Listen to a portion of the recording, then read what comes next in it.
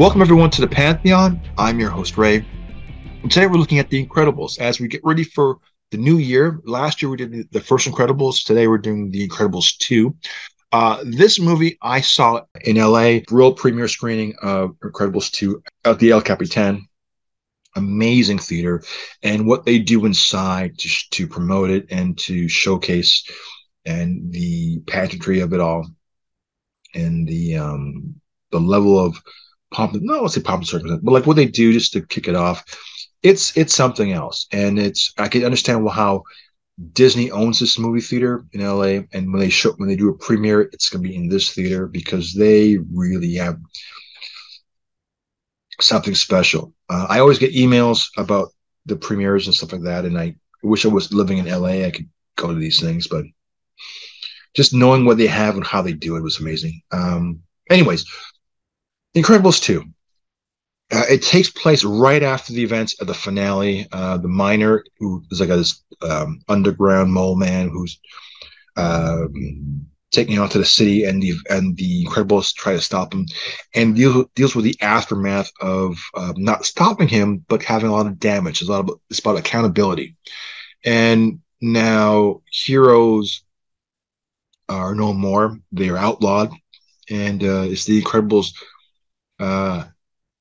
living the life, or being forced to live normal lives, and yet they have to find a way to make a living, pay for their home. It's sort of like today, like just basically the cost of living is so harsh, and try to making it work, having a family, coping with a family and family problems, but also making an income and having to go to work, or having a parent to look after the child, or daycare, or the things that we now take seriously, like really seriously. They're Pixar. This is Disney and Pixar. Pixar does a wonderful thing about making it being more than just being an animated movie. Pixar always focuses on the emotional. It focuses on the dramatic side, equally, if not more so, on the emotional strings and story of at the heart of the matter of the character than is about the animation. Though the animation is paramount, the story is equally as paramount as the animation, if not more so. It's cutting edge. The first one won an Oscar. It breaks the mold again. It's the stories, the darkness of it. Even the villain. There's a scene where Helen fights a villain in a mind-bending light show of a cage, and she's being attacked. That's kind of the darkest scenes, because like she's physically being attacked, and you can see her body going limp, and she's struggling, and you can see you can make the argument of abuse and assault and all these things, and it is in a cloaked in a superhero movie. But there are some dark themes in this movie, in this animated movie, but it works really, really well. The characters are smart.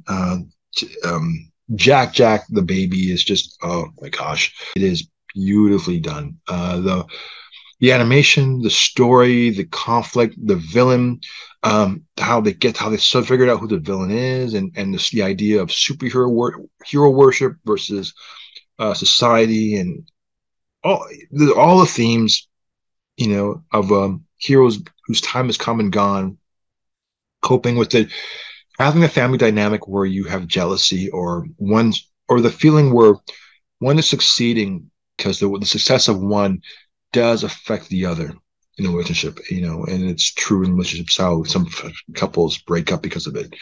The success of the wife overshadows the husband, or what have you, who is a money maker and who is a stay home, and so there are so many things in here that hold true, and Pixar does a wonderful job in targeting each and every one of those themes, and really fleshing it out, and really bringing that story to life, and really giving it an edge to it and significance to it, and really develops the story, because the story again is the number one thing of the Pixar movies. And Brad Bird, who directed the first one, directs this one. knocks it out of the park. This is one of those movies that exceeds your expectations. It exceeds the first one. It's it's just it's story, it's relationships, it is everything that like everything, anything all at once. How that one is probably one of the best, uh, culturally relevant and just poignant and sci-fi and comedic and sad. That movie is A24, and it's everything you want. Like Hereditary was a movie that was family family drama and heartache and loss wrapped up in a horror film, like a really scary horror film. And it twists your heartstrings. I mean, the last act goes bonkers, but like just the dramatics of that, it really gets to you. And if you're like a second generation or first generation immigrant, um, anything and everything all at once, really targets those who live it. This movie, The Incredibles 2, targets the family relationship, in terms of struggle, in terms of finances, in terms of teen angst and acceptance and sociability and accountability and losing a job and how it affects somebody and uh, a family unit and just in general, just basically the family dynamic on many levels. And it maintains all of that in a very procured, like just solid superhero film.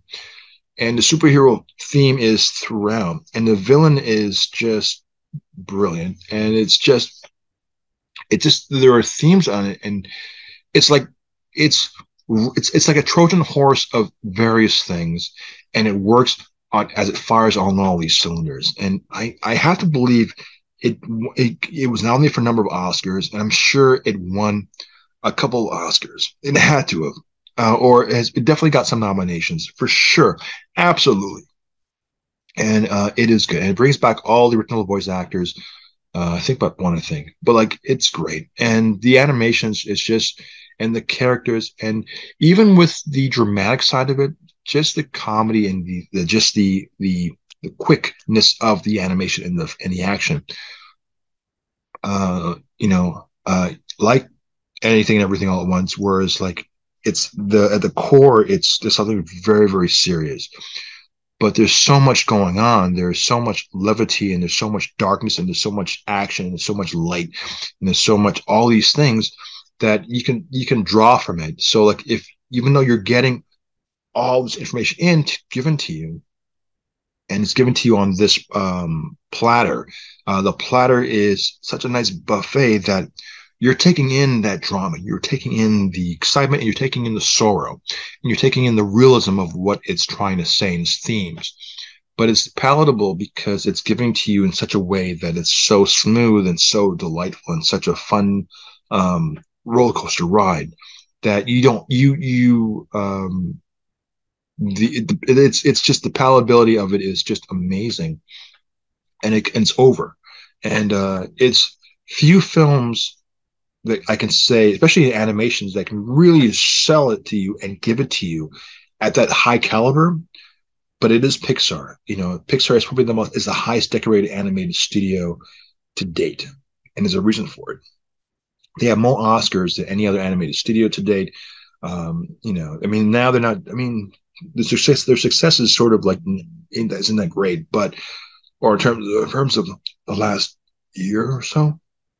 But in terms of when it does hit the mark, oh my gosh, they are. It is. It's hard to beat. They are hard to beat, and Disney, of course, is a juggernaut. So with the marriage of these two things, Incredibles 2 it's timeless. It is worth the watch. And to end the year off to watch Incredibles 2 before you go on into a world that we don't know what to expect, how good or bad or evil how this world is going to become, and you're with your family, this is the movie. It's a good ambassador to open 2023 with. So with that, I'm your host, Ray. We'll see you next year.